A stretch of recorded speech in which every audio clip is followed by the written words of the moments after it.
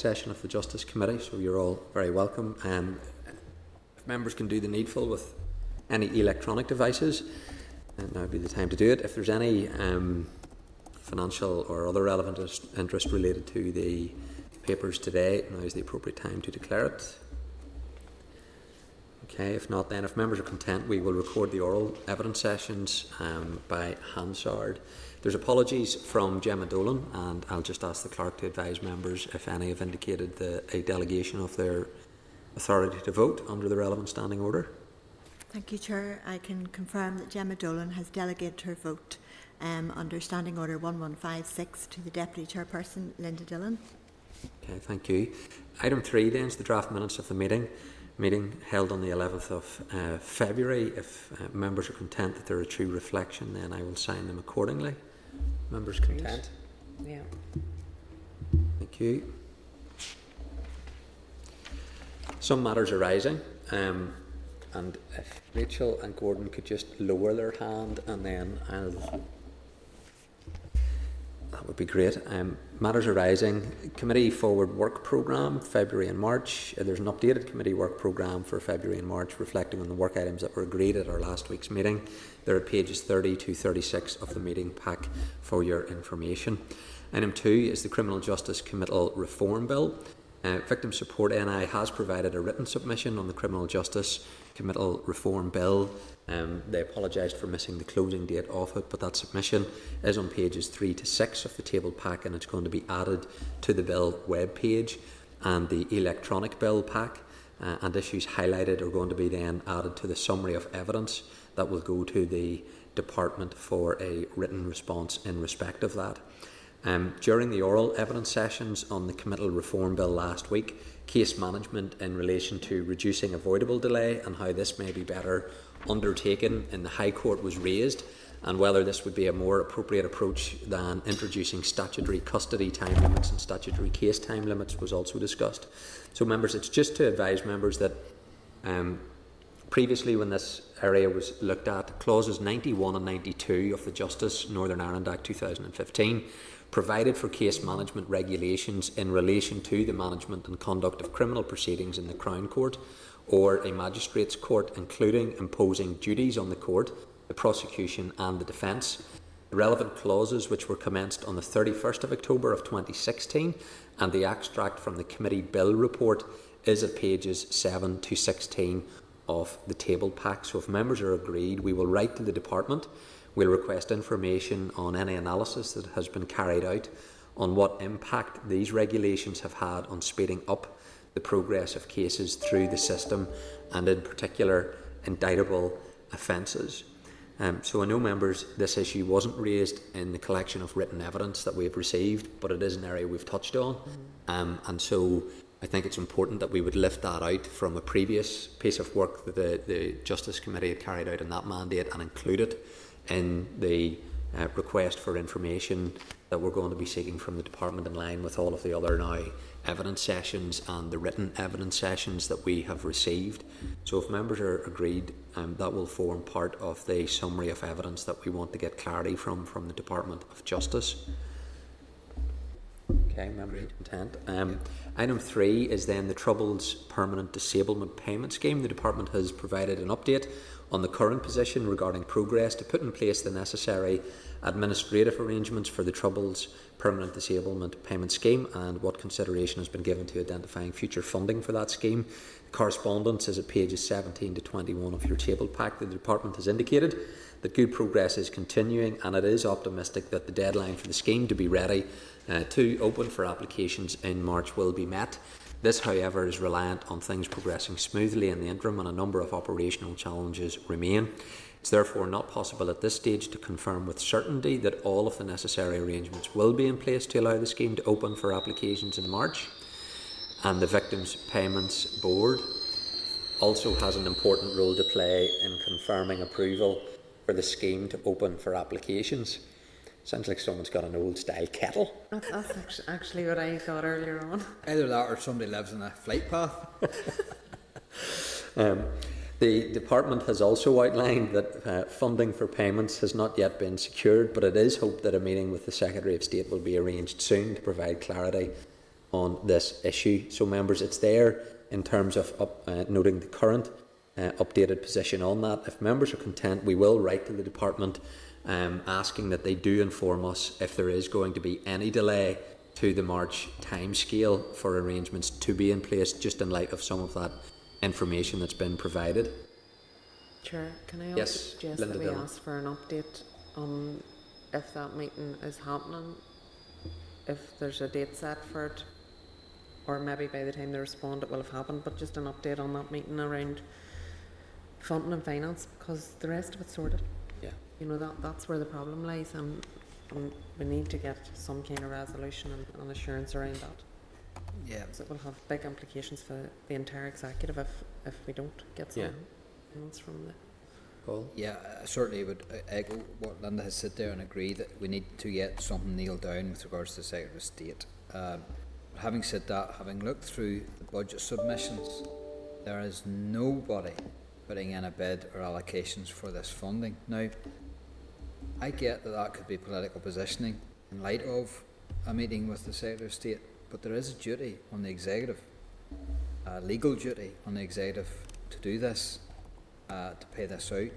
One way or the other, they are the vehicle for which this money must get down to the pension must get down to the victims. So I'm very concerned that there seems to be, whilst there's bids and money allocated for the infrastructure and the admin of the fund, there's no money or funding, pure pounds and pence, for actually allocation of a pension to anyone. And if they're going to be in place for March, well then that's this financial year, not next. But there doesn't seem to be even bids for next year in anybody's budget line, whether it be Department of Justice or Executive Office or Department of Finance for that matter. So, I think there has to be certainty shown here and a confidence shown, given in light of the legal determination a number of weeks ago. I think there has to be assurance given now, and then, you see, the problem is that I have is that if this pension is to be paid out to a lot of people, not only in Northern Ireland but in the wider UK, if you like, and probably further afield for that matter, well then I do believe, of course I believe, that the onus should be on the Secretary of State, the NIO and Her Majesty's Government. But the executive is still going to be the funding vehicle. So whether we get money from the Secretary of State in March of this year, or in July of this year, or November of this year, this money is due to these victims and it must be delivered. I'll leave it there. Sinead Bradley.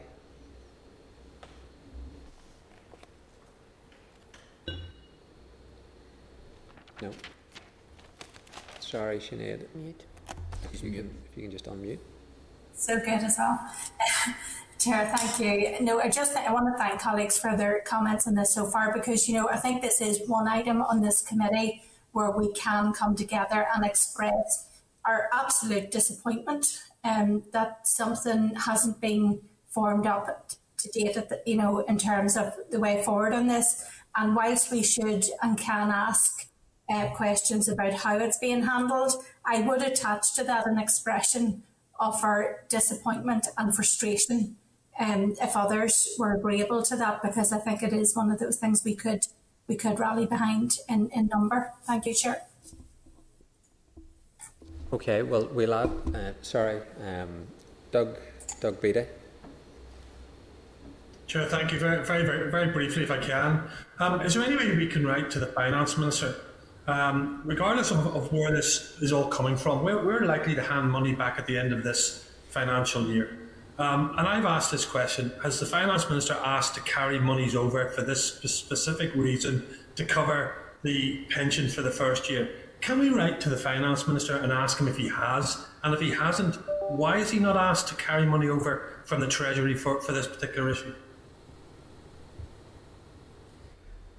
Yeah, well, listen, we can always ask the Finance Committee or the Finance Minister in respect of that issue. I have no problem in putting that to the committee in terms of trying to get more clarity around that. So a point of information on Doug's point. So I've raised this numerous times over the last number of weeks in the Finance Committee, and I addressed that issue to finance officials yesterday. And at the minute they're sitting with about £300 million ready to be handed back, which they thought they could keep, but looks like they're going to have to hand back. 249 of that is resource. But the reason why they're having to hand it back now, having thought that they could hold on to it, is because of this 300 million that's just arose out of Barnett Consequentials that has been a levelling up that we have received only as the last number of weeks. And because it's such a short duration to the end of the financial year, we're now allowed to carry forward that 300 million pounds new money.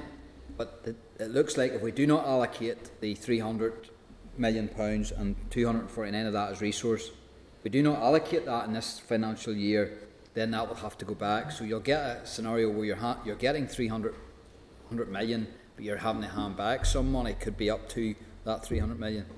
But they need to have not only shovel-ready projects, but money that can be accounted and accountable, or projects that can be accounted and accountable in pounds and pence. And they're saying that because they have not yet worked out the actual amounts of money that needs and is required for the pension scheme, then they cannot allocate that old money, the 249 old resource money, if you like. They might be able to do something with 300 million new money that they will be able to carry forward. But again, to me, there's a political judgment here as to not to allocate any money in the hope that Her Majesty's Government steps up with additional money for the scheme. And whilst that's a political position, I believe, it's not helping the victims out there, and that's my problem.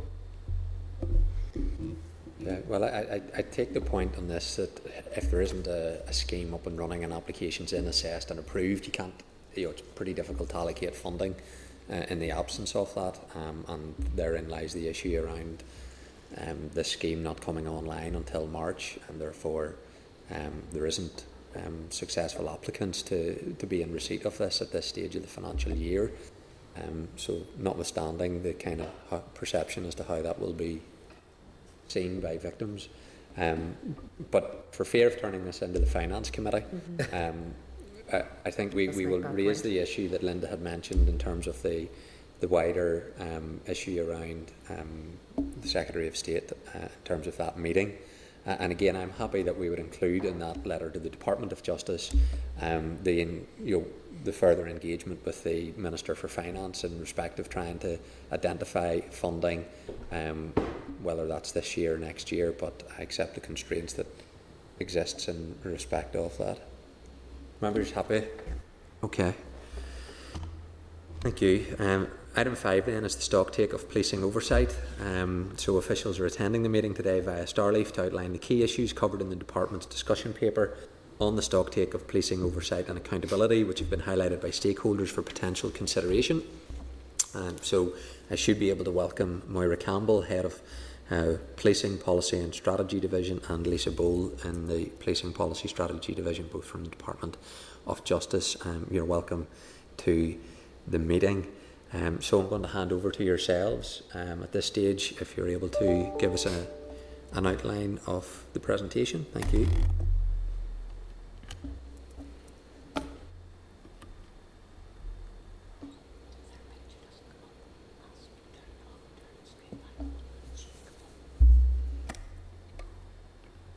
If I can just check if the officials are able to hear us in the Department of Justice.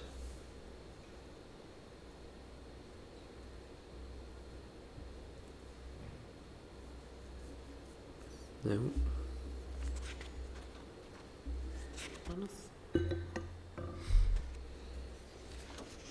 Okay.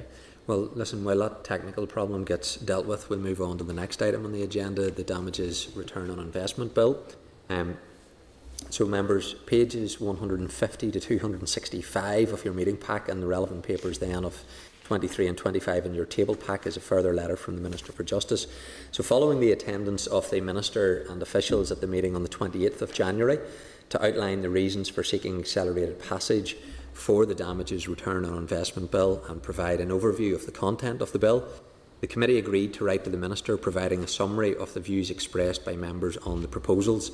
The committee also agreed to write to the Minister of Finance to ascertain if the wider financial implications for the executive and government departments of the proposed new framework have been considered and assessed by ministers.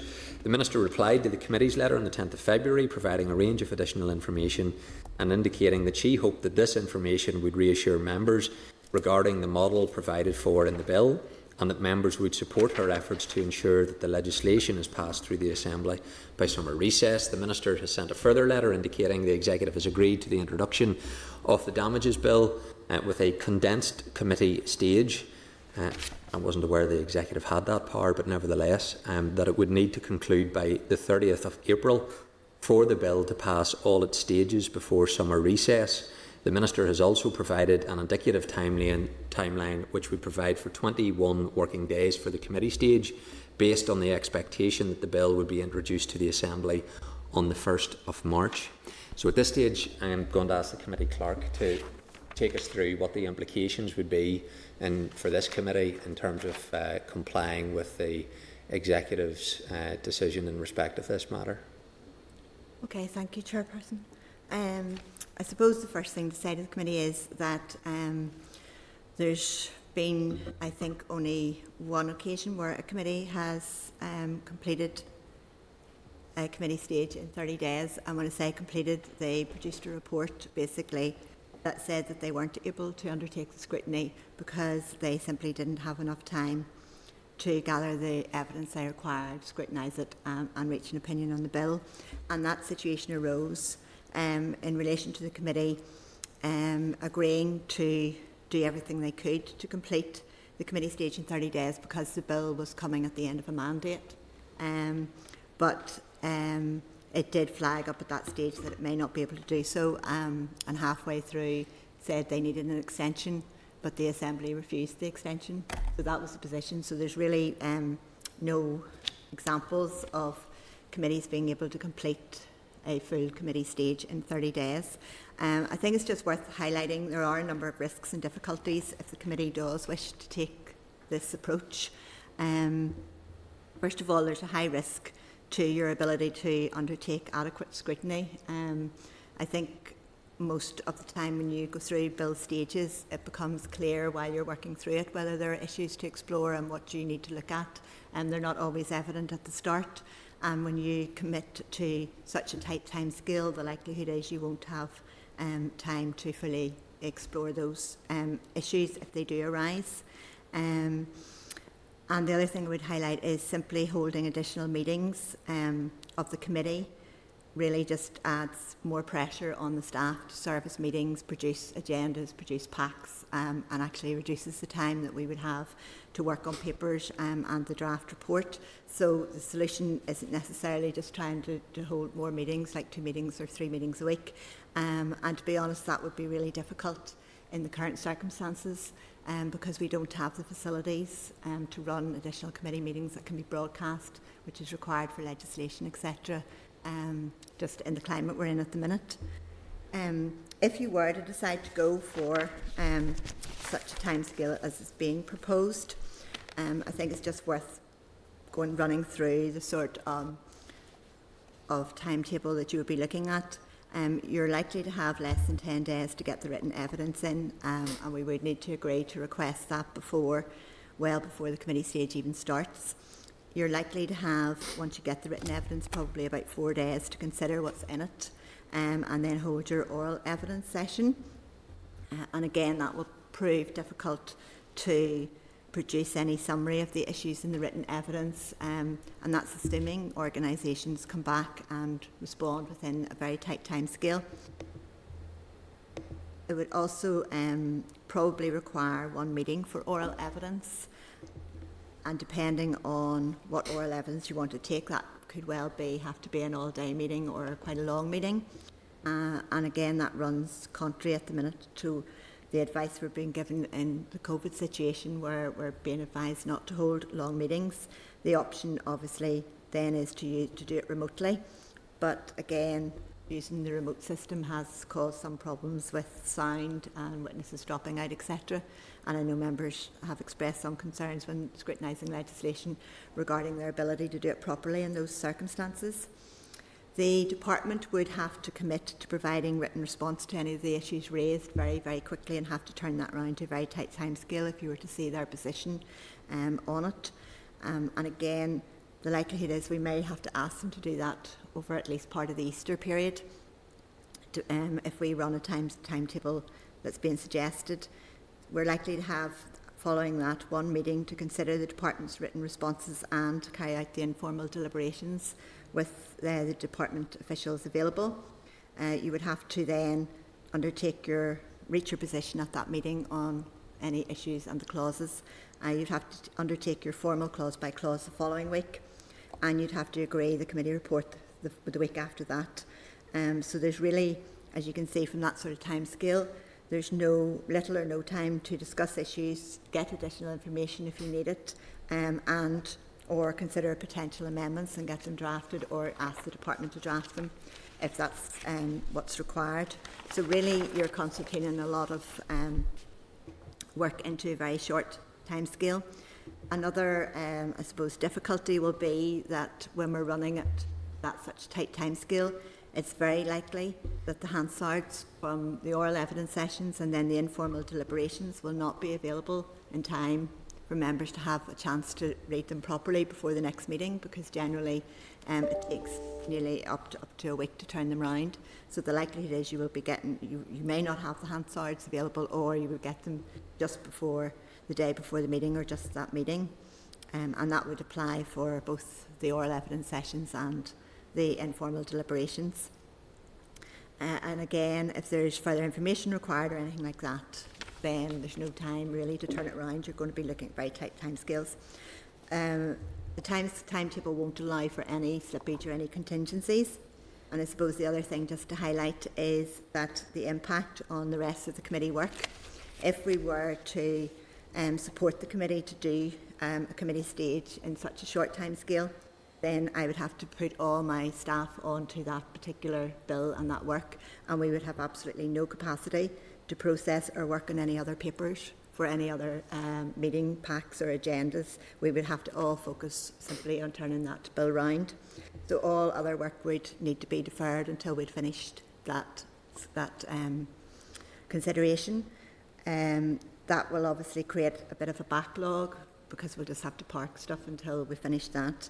And it will also impact on the work of the Committal Reform Bill and the Stalking Bill.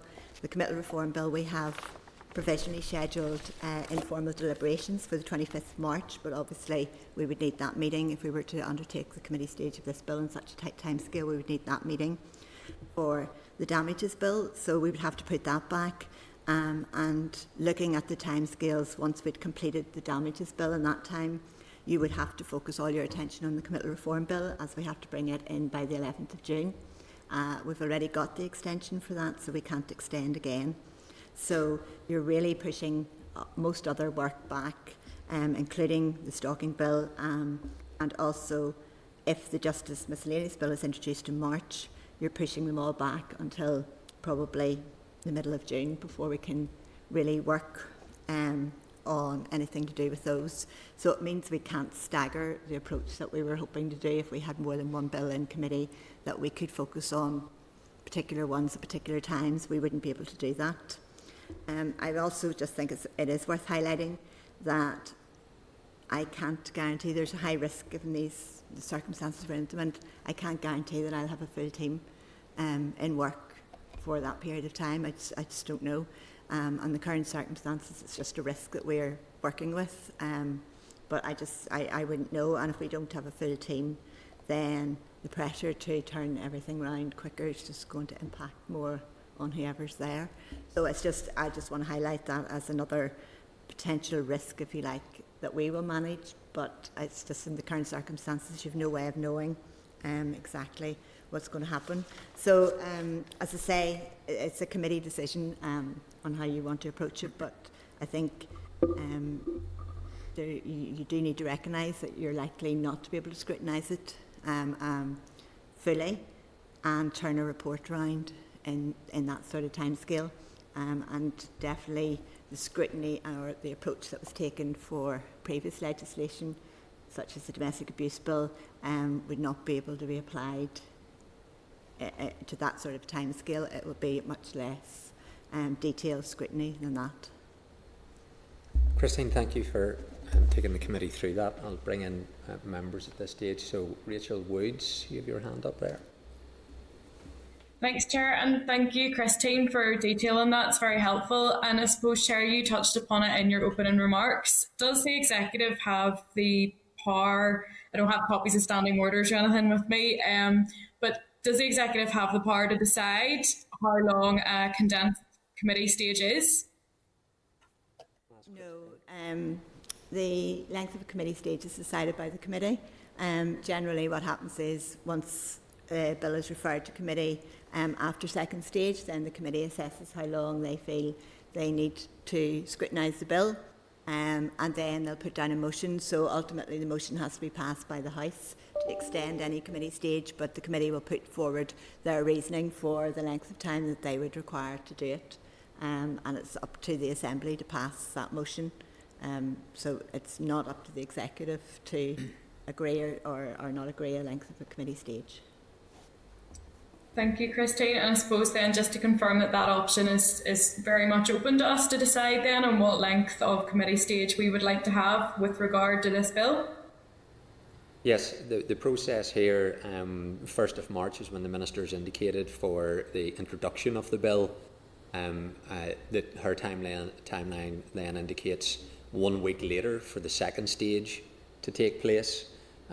Should the Assembly then pass it at the second stage, that enters into the committee consideration stage. It's at that point that the committee would then identify the time frame by which it believes it can carry out its duties, and then the committee would go to the Assembly if it felt it needed to have a time frame more than the current standing orders, which is 30 days.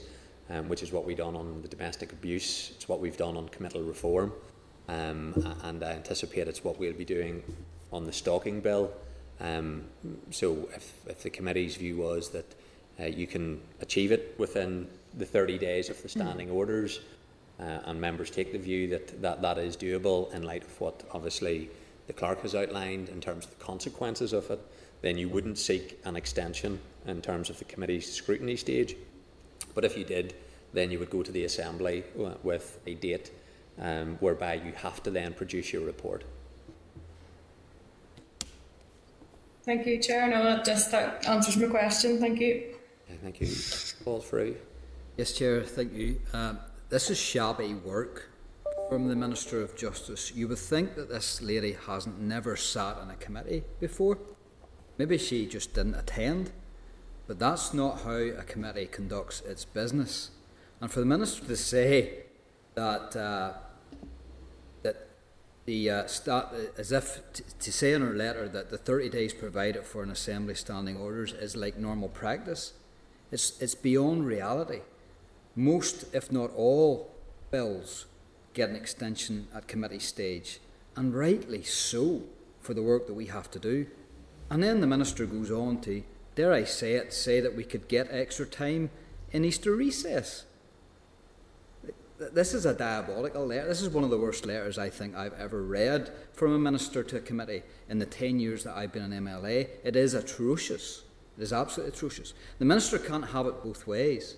She can't talk about repercussiveness and about taking time to consider repercussiveness on an issue around legal aid. And then when we know there's repercussiveness issues with regards to this bill and the burden that could be placed on the Department of Finance and even the Department of Health for that matter, we need to explore that as a committee. We would not be doing our job or our duty if we didn't explore that. And to timeline us and to even suggest an indicative timeline for the committee, I think is absolutely atrocious. Absolutely atrocious.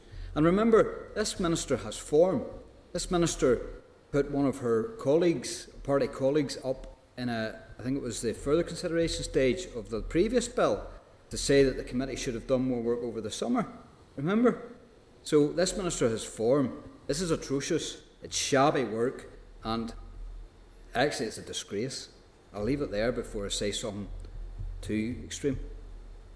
Thank you, Paul. Is there any other members want to comment at this stage?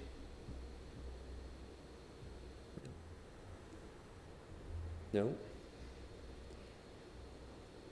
Okay, is there any members want to advocate that the Minister's proposal is the way forward for this committee? No? Okay, well, in terms of the process on this, the Minister will introduce it in terms of first stage, then the Assembly will decide at second stage. At that point it will transfer to this committee, and then the committee will need to decide what the time frame is whereby it can then carry out its work. That will then require a decision of the committee. If you're able to do it within the 30 days understanding order, then that will be a decision of the committee. If the committee is not able to do it at that point, the committee then needs to seek an extension before the Assembly, and that requires, I think I'm right, not just a vote but a cross-community vote. I may not be so sure in terms of whether it requires cross-community or not, but it certainly will require the agreement of the Assembly to do that. So members will need to take a decision on this. Chair, can I just, does this now remove the Minister's ability to bring this forward as accelerated passage? That's definitely not going to happen now, or is that still an option that's open to her? I don't think the letter's clear. I mean, the letter's clear what she's suggesting. I think it's still an option on the table. Nothing to stop the Minister introducing the bill and then bringing forward a motion for accelerated passage. I don't know whether she's still considering that or not. But so we may not have it. The decision we may have to make could be around accelerated passage rather than around the length of committee stage. I'm just clearing that in my own head because I wasn't actually sure, to be honest. Well, I'm assuming it's still an option. I don't know whether the executive. I don't know what the executive discussed. We're not privy to that. So okay. Her letter makes clear what the executive decided last week, but I don't know whether that's still an option. I'm assuming it is because we're not past the stage where a motion could be put down. The bill's not introduced yet, so there's still that option of putting that motion down in the procedural sense. Yeah, no, I just wasn't sure, but just based on what Chair was saying, I thought, that wasn't for some reason, but it's still possible. It could still happen. I don't know what way the Minister wants to navigate that if she decided to do it. I'm taking from the letter what the executive decision was. I take the clerk's advice on this, that it's the Assembly that decides what process is followed whenever a committee stage takes place as opposed to the executive. There's a clear distinction between who is responsible. There's the executive, there's the Assembly, and it's the Assembly that decides the process, not the executive. No, and I understand that, but I suppose what I'm trying to establish is then that means, in theory, the Minister could still bring to the Assembly the option of accelerated passage, and then obviously, as you said, it'll be up to the Assembly then. I can almost talk. It will be up to the Assembly then to decide whether they will support that or not. Am I right? I assume so. I assume that's the case. I'm just trying to clarify it whether, because I don't know either. Whether the Minister requires the executive agreement or not for accelerated passage, that's not something that I'm privy to, but obviously she has taken through a executive paper and the executive has agreed this outworking of it, and that's obviously what we've just outlined in terms of what the consequences of that would be. Sinead Bradley. Yes, Chair, I'm just trying to work out this process myself, and I appreciate what Linda's saying there. There doesn't appear to stipulate anywhere that there was an agreement on accelerated passage, and I'm not sure how bound by that the Minister would be going forward. But in terms of the executive did make a decision that has been reported via the Minister, I don't really understand the grounds on which they made that decision, and I wonder, should the committee be contacting the executive? I would have expected the executive to maybe have contacted us, maybe not, or maybe via the Minister was the way to do it. But it would be good to know on what basis the executive made that decision. Perhaps they just do have that overriding power in committee. I just don't know where that is, and I certainly don't think it's in procedures anywhere. Thank you, Chair. Well, it's my clear understanding the executive do not have that authority to dictate the Assembly scrutiny processes. I'm not aware of this ever happening before. In my time in the Assembly, I'm not aware of this happening before. And I know what the response would be if any other committee received a letter like this from their minister. I know exactly how any other committee would respond. I would be keen to find out from the Speaker what his view is on this letter from the Minister on behalf of the Executive, because obviously the Speaker has a role in defending the role and responsibilities of this Assembly and the committees of this Assembly. And we could refer this letter to the Speaker and to the Chairman's liaison group, because I'd certainly be interested to get the view of the chairs of every other standing committee, what their response would be if they received this correspondence. So if members are content that we would seek the view of the Speaker in terms of this correspondence, and we'll also refer to CLG as an item that they could discuss. Ultimately, committee members, the ball is in the Minister's court to introduce this at first stage. The Assembly agrees it at second stage. It then would transfer to this committee, and the committee will then need to take a decision as to the time frame by which it wants to put through the legislation. So the committee doesn't need to take a decision today in respect of this if it doesn't wish to do so, but circumstances will require this committee to take a decision should the Assembly pass this at second stage and it moves into a consideration stage process. So are members content that we would raise then to get a view on the Speaker? We'll send it to CLG, and then the committee will take a decision on this, subject to the Minister proceeding with a first and second stage through the Assembly. All members agreed? Yep. Agreed. Okay, we'll move on.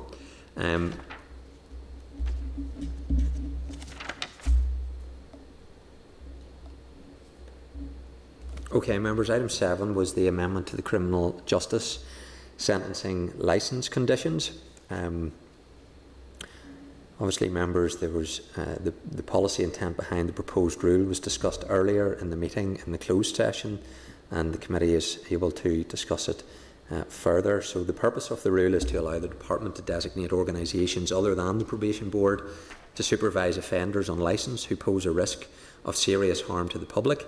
An amendment to legislation is required for a new model to provide the department with discretion to assign the lead statutory responsibility for the management of terrorist-related offenders on licence to a body other than the probation board. The legislation will not specify who will perform that role. The department intends to establish a specialised multi-agency team led by counter-terrorism offender managers trained in using the bespoke risk assessment tool. A business case for the new delivery model is being developed, and there is currently no funding in place to cover the annual running costs of a new model. An indicative bid was included in the financial planning exercise. The statutory rule is subject to the negative resolution procedure. So, members, just to summarise, in terms of the closed session, there were a number of issues that were raised by members, and that information will be pulled together, and we will be corresponding with the department seeking further clarity, and upon receipt of that the issue will then come back to the committee for further consideration. So members are content we proceed on that basis? Content? Yeah. Okay. Item 8 is the EU exit and justice related issues. The Minister undertook during the oral briefing on the 19th of January to keep the committee updated on issues relating to the justice provisions in the Trade and Cooperation Agreement and the wider implications for the justice sector. The written briefing paper provided by the Department reiterates the Minister's view that the agreement delivers a good outcome for justice, particularly in terms of extradition, surrender, passenger name recognition, the exchange of criminal records, access to PRUM, continued participation in Europol and Eurojust, and effective cooperation on mutual legal assistance in criminal matters and asset freezing and confiscation. The UK no longer has access to the Schengen information system, and while the agreement provides the legal basis to allow bilateral agreements with individual member states, this will take some time to agree. The Department aims to influence the UK Government's plans to ensure that Northern Ireland's interests are recognised, with Ireland being the priority member state. The key issues yet to be resolved at the UK level relate to data adequacy and civil judicial cooperation. The 2007 Laguna Convention is the substantial fallback position for civil judicial cooperation, and the committee noted the Minister's position that Westminster regs to re-implement the Convention should extend to Northern Ireland on the 17th of December. The Department continues to work with other departments to monitor other aspects of the trade and cooperation agreement that may impact on justice. So if members are content, we'll request an update on the outworkings of the Northern Ireland Protocol on the justice sector, and if any additional funding may now be needed further to that required by the police service. Are members content with that action? Linda Dillon? Can we just specifically ask, in the absence of the successful application to join the Lugano Convention, can we get more detail about how this could disrupt the cross-border civil cases? Okay, we can do that. Members content, we'll ask for that clarity. Okay, so we'll do that, and we'll request that update on the outworkings of the protocol on the justice sector with the department. Can I just make a point, Chair? Yes, sorry. And it's a political one, but I'm making it. I want the department to be very clear about what the issues are around Brexit and what they are around the protocol. The two things need to be differentiated out, and there shouldn't be any conflation between the two. Okay, we'll include that. Okay, item 9 was the draft budget. At last week's meeting, the committee agreed its response in the draft budget 21-22, which has been forwarded to the Committee for Finance, the Minister of Justice and Assembly Research. A number of additional issues were also raised by members for the Department of Justice and the Probation Board to provide additional commentary as necessary. So officials had agreed during the briefing on the 4th of February to provide a written update when the Department had received the responses from spending areas on the potential impact of their draft budget allocations. In the paper dated the 16th of February at pages 27 to 30 of the table pack, the Department has advised that this information is still being collated for consideration by the Minister. The Department also advised that the draft overview and equality impacts have been published online, and these documents were circulated to members on Friday, and they've been included in the meeting pack. The Department has also provided details of its draft 21-22 capital budget allocations, and these are found again in your meeting packet, pages 300 to 301. If members are content, we'll request further information on the capital projects that will be funded in each spending area, and also the projects that had been bid for by each spending area as part of the information gathering exercise that will not be funded in the 21-22 year. Again, further budget information that members had asked for last week will be circulated upon receipt from the Department. If members are agreed. Agreed. Okay, item 10, proposals to amend the legislation governing the retention of DNA and fingerprints. Response from the Department of Justice to issues raised by the Northern Ireland Human Rights Commission. At our meeting on the 15th of October, the Department of Justice officials provided oral evidence to the committee on the outcome of the public consultation on proposals to amend the legislation governing the retention of DNA and fingerprints in Northern Ireland. Following that meeting, the committee agreed to request the views of the Northern Ireland Human Rights Commission on the Department's proposed way forward on the retention of DNA and fingerprints. The committee considered the Human Rights Commission response, which raised a number of issues and concerns at the meeting on the 17th of December, and agreed to forward it to the Department for a response. The committee also agreed to forward it to the Northern Ireland Children and Young People's Commissioner for views on the issues raised regarding children. Having considered the response from the Children's Commissioner at the meeting on the 14th of January, the committee also referred it to the Department for a response. The Department has responded, indicating that it is disappointed that the Human Rights Commission does not think the proposals go far enough to comply with human rights law. Based on advice from the Departmental Solicitor's Office, the Department believes that including maximum retention periods based on the seriousness of the offence and a meaningful review process will ensure that the proposals comply with the findings of the Cochrane judgment, and it is not minded to revise the proposals further from the changes that were made to the initial proposals following the consultation. The intention, therefore, is to include the relevant provisions in the Justice Miscellaneous Provisions Bill. The Department is due to respond to the issues that were raised by the Children's Commissioner on the 23rd of February. So, members, if we are content to consider this response further when the response to the issues highlighted by the Children's Commissioner is also available, unless there's further information needed, we'll consider it when we have the Department's response to the Children's Commissioner's issues. Okay, content. Correspondence, 7 items of correspondence in the pack. I'll draw attention just to a couple of them. One of the items was item 6. It's correspondence from the British Association for Shooting and Conservation and the Northern Ireland Firearms Dealers Association requesting an opportunity to give a short presentation to this committee on the Police Service Firearms and Explosives Branch Policy, decision to introduce an application process and fee for firearms magazines without prior consultation, which the organisations are challenging on the grounds that it is not compatible with the legislative position. The committee considered previous correspondence from BASC and the Firearms Dealers Association on this matter and agreed to request a response on the issues raised from the police. The response will be circulated when that is received. So if members are agreed, we'll forward the additional correspondence now to the Department of Justice for its views and comments on the policy change in the context of the firearms legislation, including the fees and transaction structure agreed as part of the Justice Act of 2015 and 16. And just to inform members that these organisations have been invited to a meeting with the Police Firearms Explosive Branch to discuss solutions to the issue that is taking place next week. So, members, if you're content, we will provide that further correspondence to the Department of Justice. I understand there was a meeting this week as well, and obviously upon receipt of further information then the committee can consider in more detail at that point any further actions that may be necessary.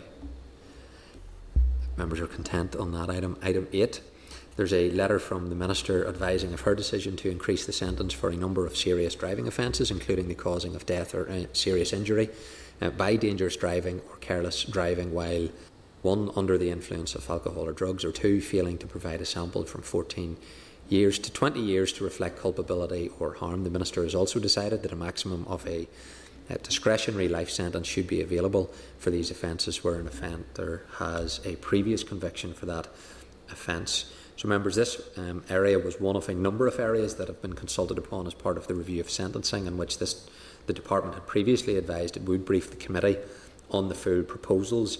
The Minister's letter indicates that the briefing is due before Easter. However, the Department has not included it in the forward work programme at this stage. So, members, it's there just for noting at this point.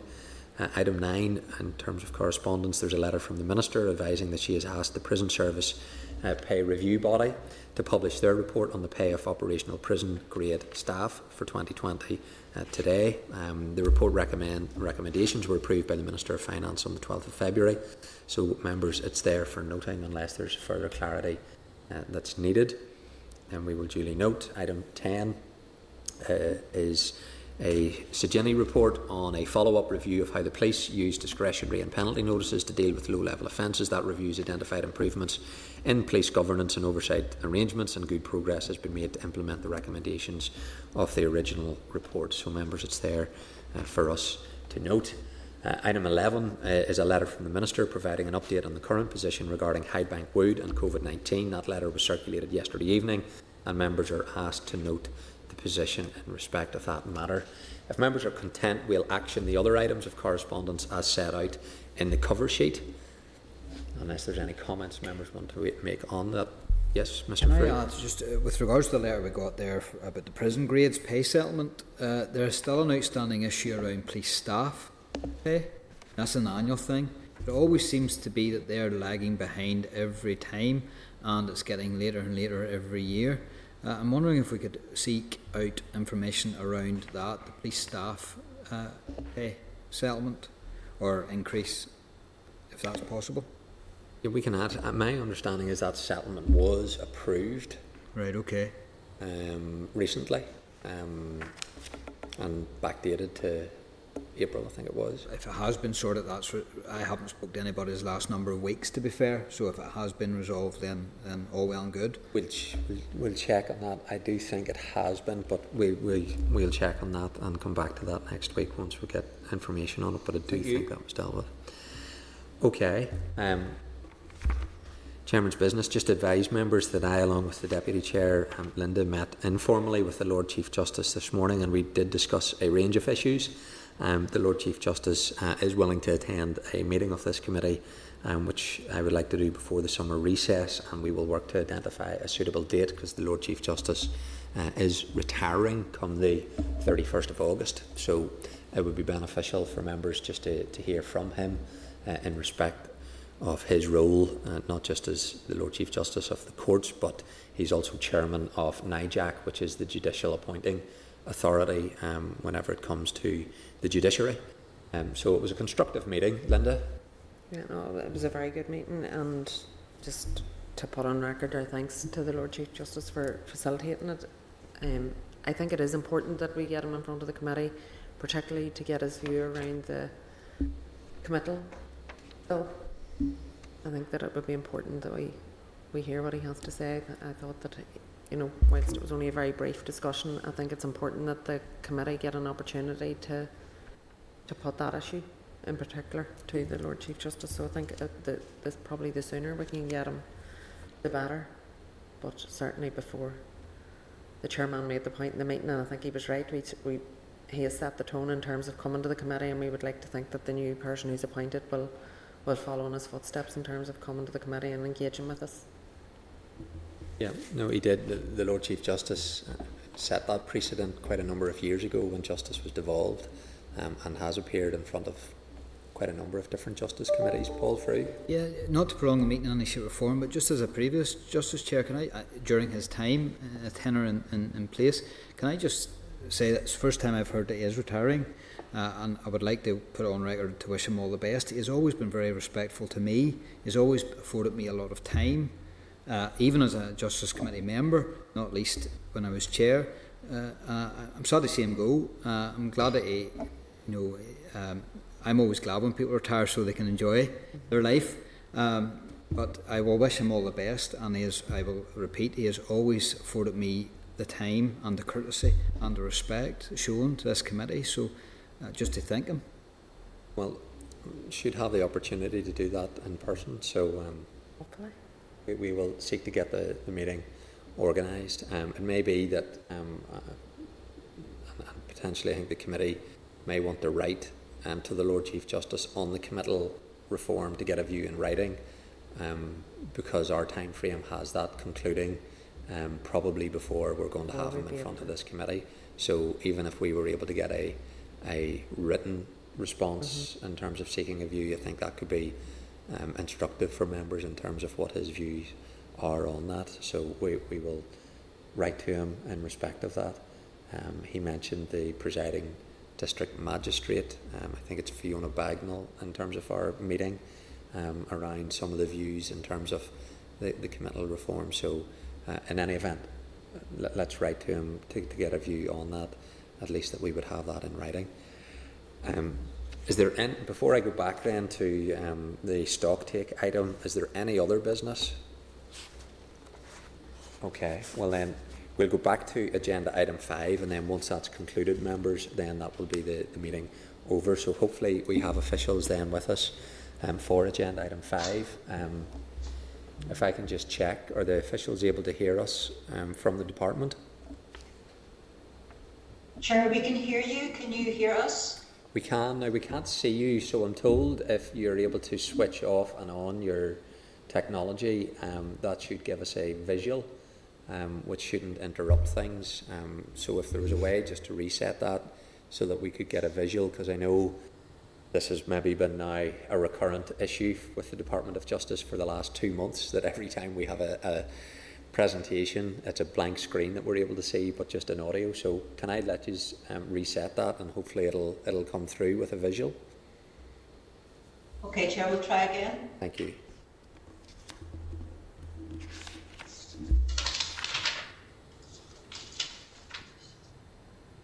We're going to try leaving and rejoin it.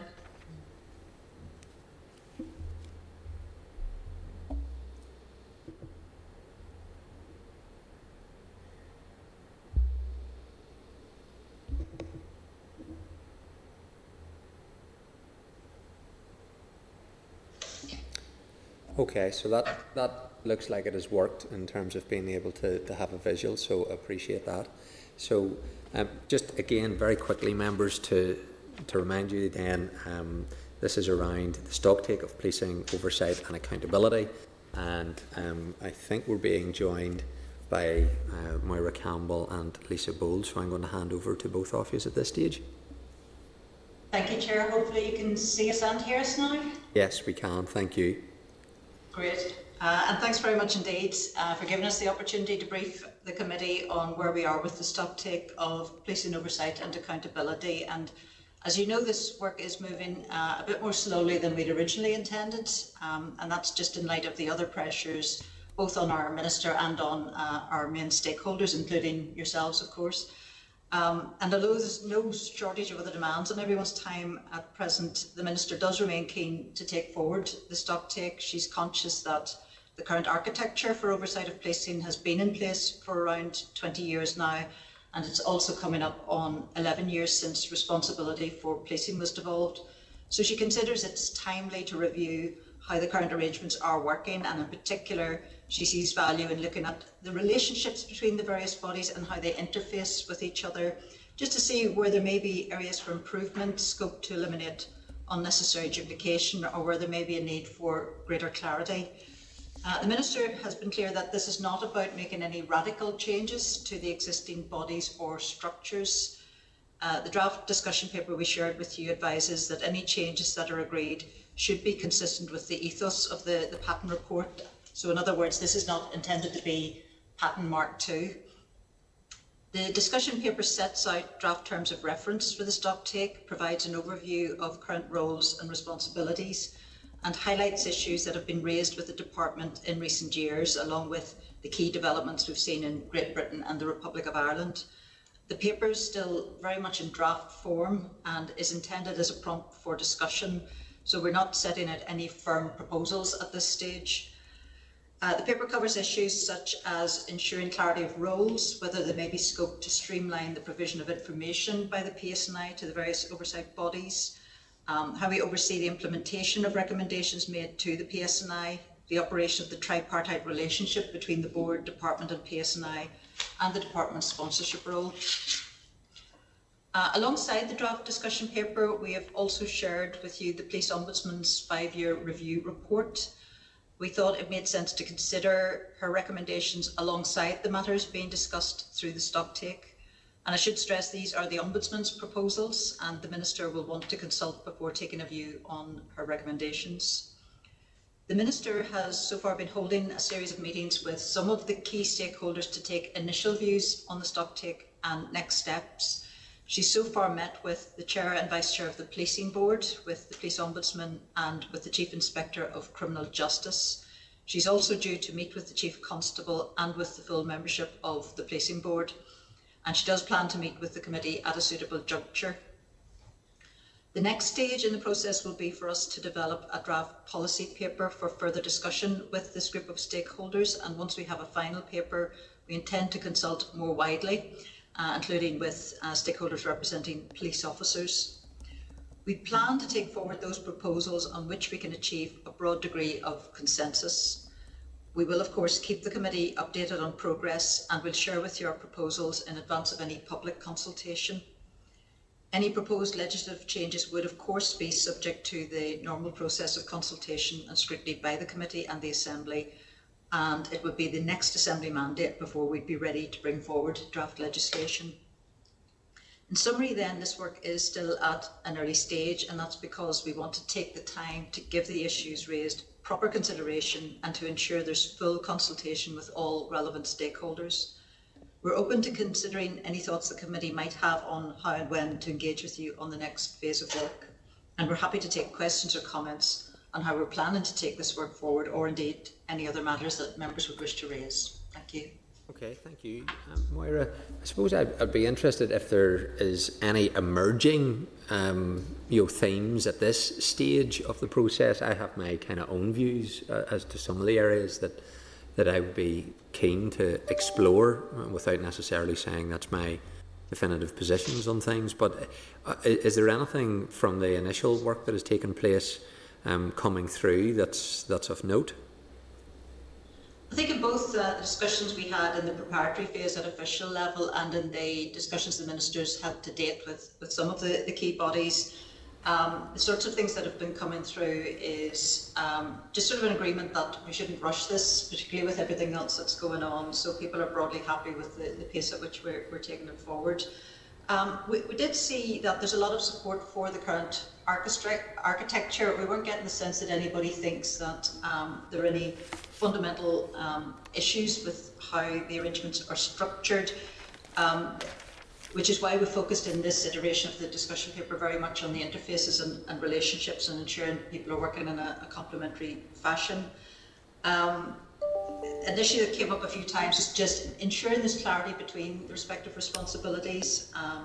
For instance, the interface between the Policing Board and the Justice Committee is something that I know you've discussed yourself sometimes during meetings where one responsibility ends and the other starts.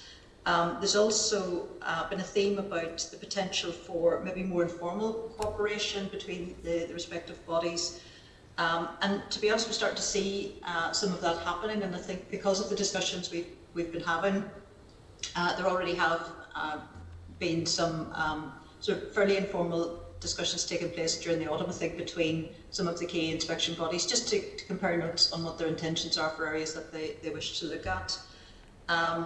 Another key theme coming through is that the police receive a lot of recommendations from various bodies or even from reviews that the Commission themselves, but maybe an area we could look a bit more at is how well are those implemented and what impact are they having, and are we clear enough on who has responsibility for overseeing how that works.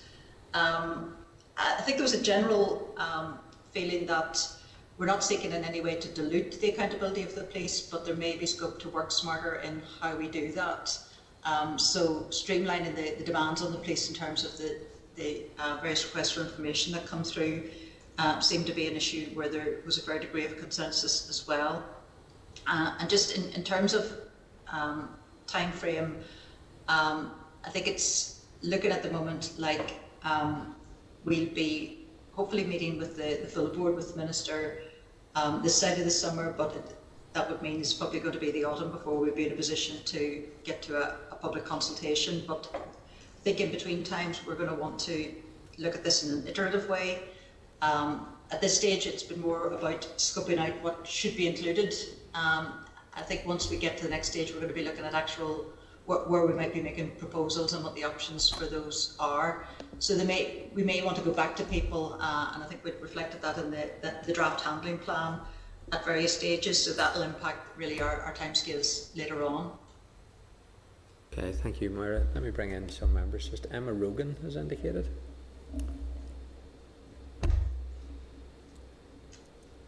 Can you hear me now? Yes, thank you, Emma. Thanks, Chair. I have a couple of specific questions for Lisa and Moira, if possible. Firstly, have you ensured the term reference are clear that this is not a fundamental review?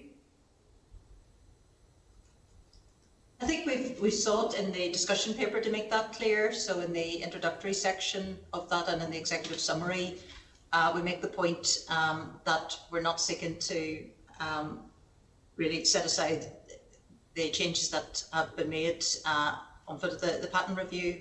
So we're not trying to, it's not a review of the policing bodies themselves. It's more about ensuring that the roles are operating in a way that's complementary, and where there may be any duplication or a lack of clarity, that we want to seek to address that.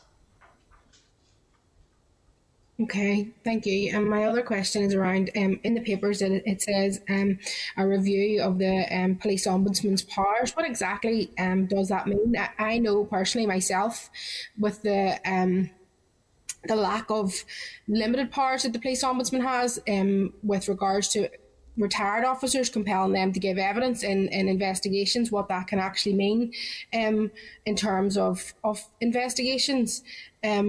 What does that review of the Police Ombudsman, what does that look like, and what is meant by that? So in the legislation that created the Office of the Police Ombudsman, there's a statutory requirement for the Ombudsman to undertake a review of her powers on at least a 5-yearly basis. And the process for that is she conducts that review and then puts her proposals to the Minister of Justice. So we've taken receipt of her report, which we shared with the committee. And given that we'd already been planning to do this work through the stocktake and would be engaging with largely the same stakeholders, we thought it was a good opportunity to look at both in parallel. So the Minister, before she reaches any views on those recommendations been made by the Ombudsman, wants in her discussions with the various bodies to give them the opportunity to give their views on the report. I think that the Ombudsman herself also has plans for a process of engagement with key stakeholders, so she'll be talking directly to other interested parties as well. Okay, thanks, Chair. That's all my questions. Okay, thank you, Emma. Linda Dillon. Thanks, Chair. Thank you for that brief in the presentation. Emma's kind of covered it, but I just want to clarify that the issue around whether this is a review or a stock take. So paragraph 3 on page 48 clearly says stock take is not intended as a fundamental review of the rules. But if you go to paragraph 6, it looks very much like that's exactly what it is, a fundamental review. So just saying it's not a review in an earlier paragraph doesn't make it not a review if you then put it add in another paragraph that does what it looks to me like to be a review. So I'm just wanting to clarify that this is a stock take only and not a review, not a fundamental review. And it talks, sorry, I'm probably going on here and you're only looking for the paragraphs, but you know, it talks there about looking at developments in the 26 counties and Britain and identify lessons that might be learned to inform arrangements for here. So it's not a review of the arrangements, but you're looking to change the arrangements without a review, or potentially change or alter the arrangements. It's just, I'm content with the stock take, and I'm content with 6 was intended to note that in looking at the issues that are within scope of the stock take, we want to be mindful of any sort of relevant developments in GB or Scotland. So I don't think we were, sorry, England, Wales or Scotland, I don't think we were, or the Republic of Ireland, I don't think we were sort of suggesting that this stock take would be as fundamental as some of those reviews have been. Yeah, I just want to clarify that. I mean, to look at what's happening in other areas could be done as part of a stock take. To actually change something here as a result of that, as part of a stock take, would not be. I don't think that comes under the remit of a stock take. That is a review. That is actually changing things. So it is a stock take, but it's just noting that there's other developments happening in other parts of Great Britain and in the Republic of Ireland. And it's just, you know, is there any learning? There may not be, and it may not be. It may be that the changes they're doing are so radical that it's beyond the scope of what we're trying to do here. But it's just for completeness, just to note that there's been so many changes in the last 20 years to how policing arrangements are set up in England and Scotland and in the Republic of Ireland, and it's just to be aware that those changes are happening.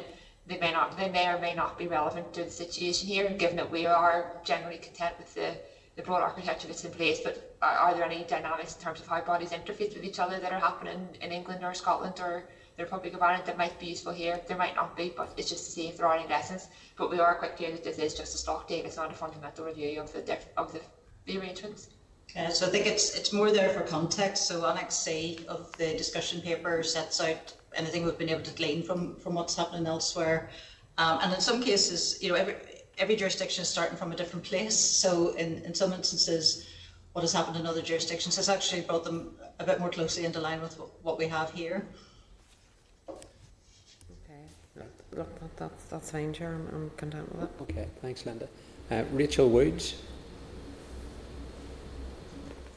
Thanks, Chair, and thanks for the presentation and the briefing paper. I just have 3 questions, I suppose, and maybe the 4 more of a comment, but just with regard to the Ombudsman's powers and the reporting reviews that the Police Ombudsman has already provided to the department. It says in the paper that provided 3 reports on recommendations, but they've not been acted upon. Could explain why that's happened?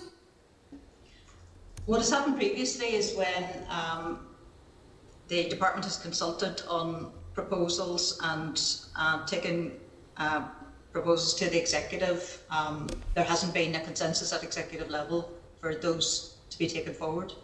And I think it's because they've gone as a package, and some of these recommendations I think are relatively straightforward from the Police Ombudsman, but some will be more politically contentious, or there will be a range of stakeholder views on them. We thought that the stocktake was a good opportunity to see where there were areas that could be capable of achieving consensus, because I don't think there's any point in trying to put forward a package that we know will not be accepted or not be able to go forward, and we'll not be able to legislate on any proposals where we don't get sufficient level of consensus at the executive level. Okay, so going forward, I say even just without this stock take, is there any consideration being given if there's going to be the Police Ombudsman making recommendations? And I appreciate the report that we have, and there's quite a lot of them. There's 35 or 36, and then coupled with 3 other reports with recommendations that haven't been enacted upon, of separating out the ones that, you know, and actually maybe get some movement in light of the recommendations. I think that the current report from the Ombudsman sort of builds on the previous recommendations that have been made. She's noted in her recommendations, she'll say whether it's a new recommendation that the current Ombudsman's making, or whether it's been an existing recommendation or one that she's updated or tweaked slightly. So I think that kind of covers the current report that we've got, kind of covers the recommendations that have been made previously, because they were all kind of broadly similar in the recommendations that have been made. So this is kind of picking up the ones that haven't been addressed and newer ones that the current Ombudsman has brought to us. Okay, no, I think I appreciate that, but in terms of if we've got a list of recommendations, and okay, granted we might not be able to get political consensus at the executive for all of them as a package, is there consideration going forward to do something with the recommendations that might be able to get consensus, or do they have to go as a package? I think the issue previously with being able to do anything on any of them was that they were presented as a package, and I think this time around it might be more sensible in deciding what proposals go forward to a public consultation to get a sense from stakeholders of where we may be able to get agreement that something is worth considering. That way we don't end up in the position we're in before of, you know, the best being the enemy of the good and trying to do everything that you end up not being able to take anything forward. Yeah, no, that's fine. Just appreciate that. It's just, you know, I think would probably be quite frustrating if you continue to make recommendations and there was never any movement on them. I mean, it would be a pretty pointless waste of time there. So certainly be looking forward to discussing them. I suppose in terms of the stock take, then again, are budget allocations considered as part of this, and the effects of budget cuts on the relationships between the justice agencies and the impact of that? Is that forming part of it? That isn't something that we were intended to have within the scope of this exercise. There's work going on separately within the department, looking at the feedback we've been having from the various organisations on what they anticipate the impact of the proposed budget will be. I don't think it would be sensible to try and bring that into this exercise. I think that merits its own exercise, and given the timescales as well, decisions on budgets are going to need to be taken much more quickly than we're anticipating to bring forward this stock take. Okay. Finally, just in terms again with the whether or not it's in the remit of a stock take, or the scope of it, is there any discussions being had or being looked at on diversity and people we have within justice agencies, be it criminal justice agencies or oversight boards, and how training is looked at, how understanding of, say, minority groups, BIME communities, has any of that been looked at? It isn't something that's been raised to date. I think if we were to look at those issues, we'd be starting to look at the actual bodies themselves. So it's not something that's been proposed to date. Okay, thank you, Chair. Thank you, Rachel. Sinead Bradley. Thank you, Chair, and thanks for the presentation, Dave. Just note on point 14, just one quick point. You talk about the stock take and all the different partners, and they're quite exhaustive in the list that's provided. But then in point 14, it speaks specifically to the Police and Northern Ireland Act and the opportune time that this could be an opportunity for changes. Is that anticipating that the stock take will raise issues that are bedded into the Police Northern Ireland Act? It seems a very specific final place or destination for the outcome, and I just wonder why has that area been singled out? Thank you. I think it's probably because it's really that act that gives effect to the current architecture, so the tripartite accountability relationships, and also it includes things like the role of the Controller and Auditor General in undertaking reviews of continuous improvement. So the types of issues that are coming up around the respective responsibilities around oversight inspection, any changes, if there were to be changes made, that would be the piece of legislation that we're likely to be looking at. Okay, thank you. And do you anticipate anything? I know you said there could be areas that come up that wouldn't require legislative change, but do you anticipate that being the broadest place where this whole conversation is going to lead? Because I see, for example, you mentioned even this committee having a role in it, and I just wonder, do you anticipate anything beyond that, or are there other pieces of legislation that should be flagged up? Because it seems to be such a broad conversation to my mind from the outset, and then it very quickly refines to just that one act. I think that's something we could usefully look at, actually, because if, as part of a consultation, we were looking to amend some of the Police Ombudsman's powers, which may be contained in a separate piece of legislation, there may be a need to look at that as well. So I think we could maybe take a look at that. The bulk of the Police Ombudsman powers are in the 98 Act, and then the legislation around the police and the board are in the Police Act 2000, but there are other the licenses powers for Jenny are in other pieces of legislation, so they were just flagging out the current ranges in relation to the police and the board, so that part could be expanded out better, but we can look at we're willing to look at any other legislation that needs to be looked at, depending on what issues are arising or agreed. We'd be happy to look at it, the potential to clarify this, because as I said at the outset, this is a kind of a living document, and we've been updating it as we go in light of the discussions and feedback we've been having. Thank you. Yeah, thank you. I appreciate that, because it does, hopefully you'll see how it would alert somebody to looking at that thing. Is that the starting point, and we're reversing from there and building an engagement around that. So I would really appreciate that broader spectrum to be better understood. Thank you. Thanks, Sinead. Paul Free. Yeah, Chair, thank you. Thanks for your presentation. Can I ask, what does it mean to be an officer of the Assembly, and who actually holds that designation currently?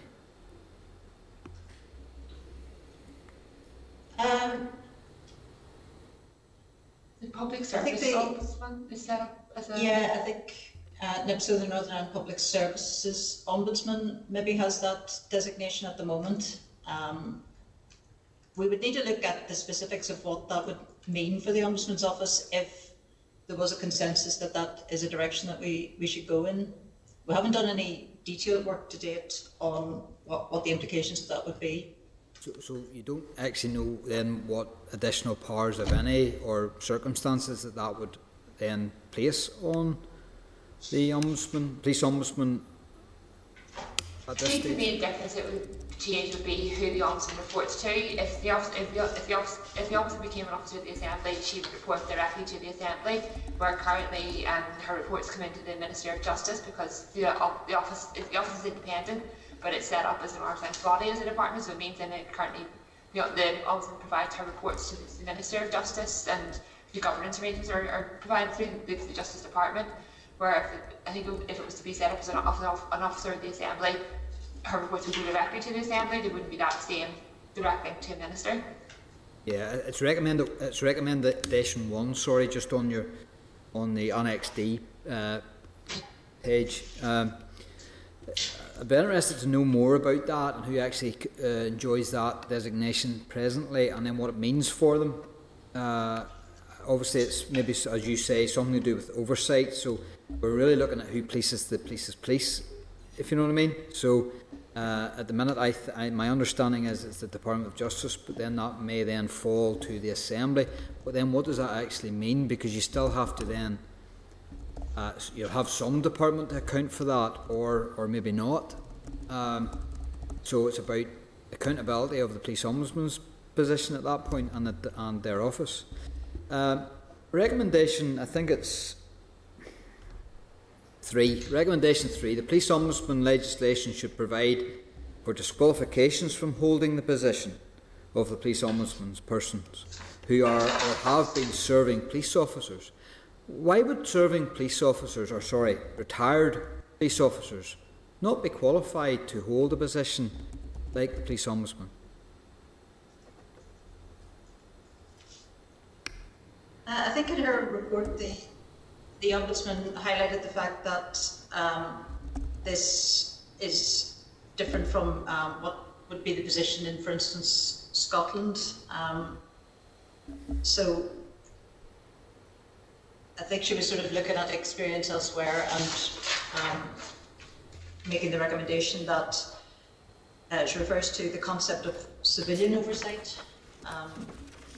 This is one of her new recommendations. Surely a retired police officer is a civilian.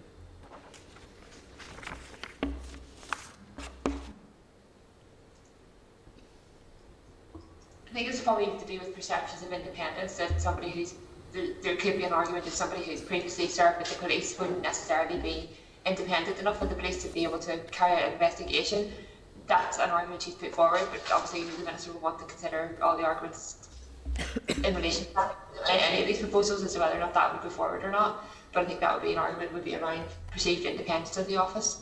So that would then imply that anyone who served in the police, whether it was for 1 month, 2 years or 30 years, would be barred from holding the police ombudsman's role. Does that sound fair?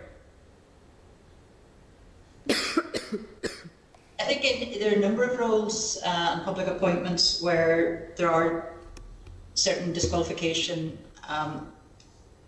provisions, and in general terms those are included really to ensure that there isn't any perception of any kind of conflict of interest on the part of the public. But we're not at this stage proposing that these recommendations are accepted or rejected, because the Minister hasn't yet taken a view on any of them. We've just taken receipt of them from the Police Ombudsman and are in the process of taking views on them. And I understand that, of course. And just to be clear, do you read that as being a police officer from anywhere in any jurisdiction throughout the world, or is that specific to Northern Ireland police officer? I think that would have to be, if that proposal was to go forward, that would be detail that would have to be determined whenever any legislation would be being drafted, whether it would apply to Northern Ireland or would apply to police officers from further afield. Yeah, it's not a recommendation I am comfortable with at all.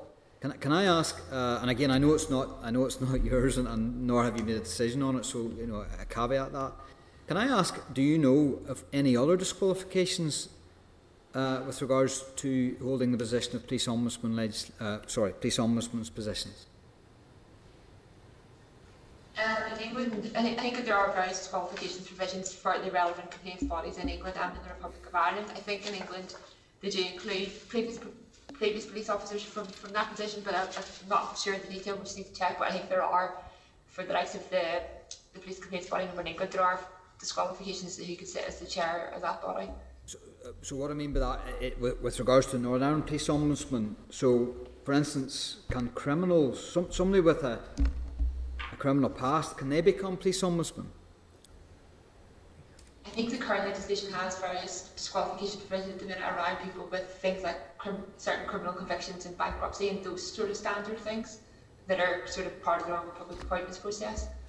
Yeah, usually in a public appointments process, there would be a requirement to disclose any previous convictions, adjudications of bankruptcy, anything of that in that order. Okay, thanks very much. Thank you. All right, Gordon, and then Linda, and then that's us. Gordon, done. Right, thanks, Karen. Thanks for the presentation. Just a couple of things on a general point. I suppose members of the Assembly are, I suppose, somewhat frustrated when it comes to accountability on policing. As MLAs, who obviously talk about members that are not in the policing board, the role of the minister, is there any review or any thoughts of review of the role of the minister in relation to accounting to the Assembly on policing?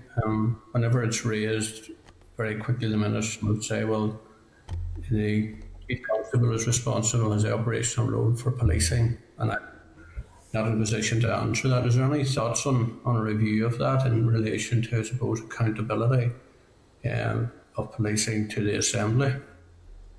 I think if we were to look at that, we would be getting into the territory of pattern, because that's part of what lies at the heart of the tripartite accountability arrangements, which are there to really designed to ensure the operational independence of the Chief Constable. So that was a fairly fundamental principle of pattern.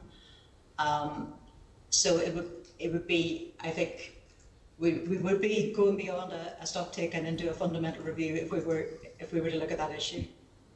Yeah, I think it is something maybe should be reviewed at some stage. I think things have moved on, and how things have settled down. But certainly those members that are not in the policing board, and I appreciate there are members on it who probably cover a lot of the issues, but so many things come up short notice, and we want to get a quick answer and want to raise it with the minister. And I'm not aware of the Chief Constable, for example, coming before the Assembly. Certainly in my time, I'm not aware of it. Now, he has come before the committee, but is there anything to stop him from coming before the Assembly that you're aware of? Or are we going outside the remit of your review? Well, I can answer that one. There's no rules. Nobody can come before the Assembly apart from Assembly members. Nobody. But I mean, yeah. So that. Okay. Our ministers, I suppose. Right. The public engagement thing. Any thoughts on increasing public awareness, engagement of all the structures that you've talked about, the tripartite arrangement that you've talked about? Any thoughts on increasing public awareness and public engagement? A lot of them are good institutions doing a good job, but the public they're not aware, and an awful lot of the public are not that interested. But is there any thoughts on increasing the public awareness in relation to the whole issue of policing and how the business is carried out? I think that is something that we will be looking at, and I think it was the Chief Inspector of Criminal Justice who suggested that maybe some kind of public-facing document that set out the roles of the respective bodies in fairly straightforward terms to the public might be useful. Members of the public don't tend to want to trawl through the Police Act Northern Ireland Act 2000 to understand what the various responsibilities are. So, for instance, the Minister gets a lot of correspondence from people where we end up having to signpost them to, for instance, the Police Ombudsman if it's a complaint about the conduct of the police, or to the Chief Constable if it's an operational policing matter, which is, I'm sure, is frustrating for people because they expect that the Minister has a particular role, and we have to advise them that some of these matters aren't necessarily within her gift.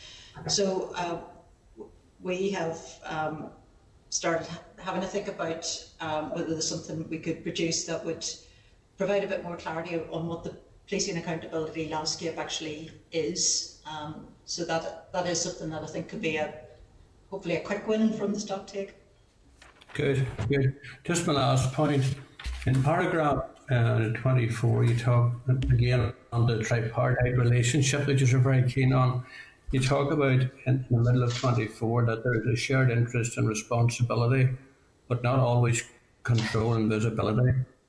Is that a general comment about the various stakeholders within the tripartite arrangement, or is anything specific in mind there.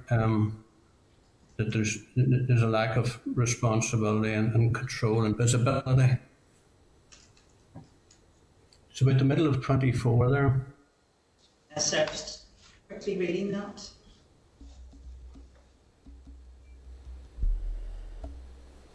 Probably just some frustration. Sometimes we don't always see business cases or whatever coming in from police constable, that just making sure that everybody has the same information about business cases or pay remits or things like that. Yeah, because under what's known as the management statement of financial memorandum that governs the relationship between the department and the police, there's sometimes a requirement for some types of spend to be remitted to the policing board for review, but sometimes matters just come straight to the department. And we have been having some discussions with the board in recent times about whether the balance is right there, because there might be some things that they have a legitimate interest in, which maybe wouldn't be immediately apparent to the department when something comes into us. Equally, we don't want to flood the board with every business case or pay remit or request for a direct award of contract that comes to us, because there is quite a big volume of material there. So we thought that this was an opportunity to look at what visibility maybe the board needs that it isn't getting, or whether there's a better way of flagging the issues that they may have an interest in. There's also issues around the visibility of the end-to-end processes. So, for instance, the policing board see matters come to the department which they feel seem to sit with us for a long time, but there may be other processes that are required. For instance, spend that is beyond our delegated limits or is novel, contentious, repercussive. Sometimes there's a need to go to the Department of Finance, and there can be a bit of to and fro on issues until we get them resolved. So I think that those were the sorts of issues that we were trying to capture there. Okay, that's grand. Thanks very much for the information. Thanks, Chair. Thank you, Gordon. Linda. Chair, I hope Gordon was asking that question about bringing the Chief Constable in front of the Assembly in a moment of madness and it's not party policy. Because I can't think of anywhere in these islands, England, Scotland, Wales, or the whole of Ireland, where you would think that it's appropriate to take the Chief Constable, the head of the policing service, in front of the government or the devolved assembly. There is an accountability body there. It is the board. We all, everybody in this committee, apart from actually Rachel, have members on that policing board who are able to hold the Chief Constable to account. And I do think it's important that we have political representatives on that in terms of holding it to account. I do think that it's certainly, I mean, maybe I'm biased, I was on it, so I'd be open to being charged with being biased, but I do think it is a very useful body, and I've said that here before. This committee could not do the work that the policing board does in terms of the accountability, and I think it works for both sides. It works in terms of the board and holding PSNI to account, but it works for the PSNI in terms of, you know, using them as we should be used as a committee, and all our committees should be used as a sounding board for ideas and sort of getting a view which may be reflective of wider society. And that goes to something that Rachel actually raised earlier on in terms of representativeness, particularly from the BME community within all of the structures. And it's a point I actually raised about the policing board, because it's not representative. May well be representative in terms of religious background, but outside of that, it's not. And that is an issue that we do have to look to address, and we have new communities and a very much more diverse society than we have had in the past, and I think that every organisation should try their best to be reflective of that. And I'm not accusing the policing board of not being trying to be. It's not reflective. That may well not be through any fault of theirs, to be fair. We all know the challenges we have in trying to recruit people onto any kind of a board. It's not easy. So I just want to flag that up, but I think that it would not, under any circumstances, be appropriate to be bringing the Chief Constable. Just to respond to one of the issues that was raised by Paul, I think if it gives you any confidence, Paul, in terms of the who could potentially be police ombudsman, the level of vetting that you have to go through, you and I would struggle to get through, never mind anybody with a criminal record. It's DV vetting, as they call it, and it's extreme level of vetting. There's just, you would really have to not have a parking ticket, not have any kind of a record, I think, to be able to get through that vetting process. And and then just in terms of those who have previously been police officers, I think where that's potentially an issue, and it's not even around legacy, it's much more recent than legacy.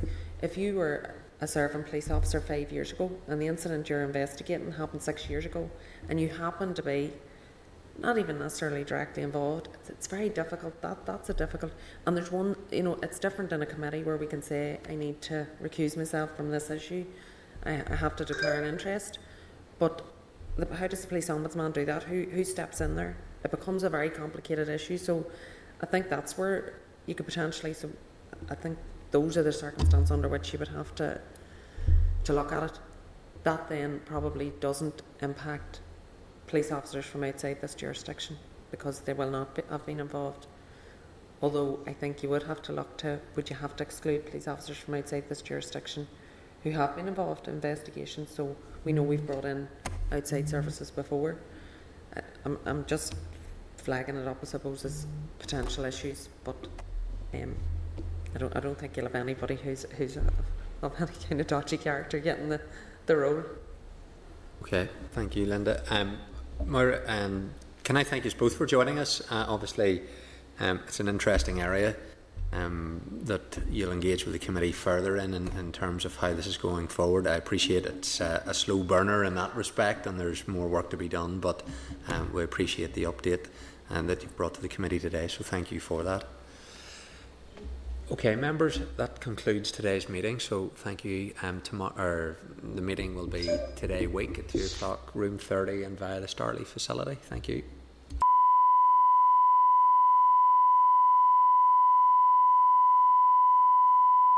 This is the Northern Ireland Assembly Senate Chamber Programme Sound.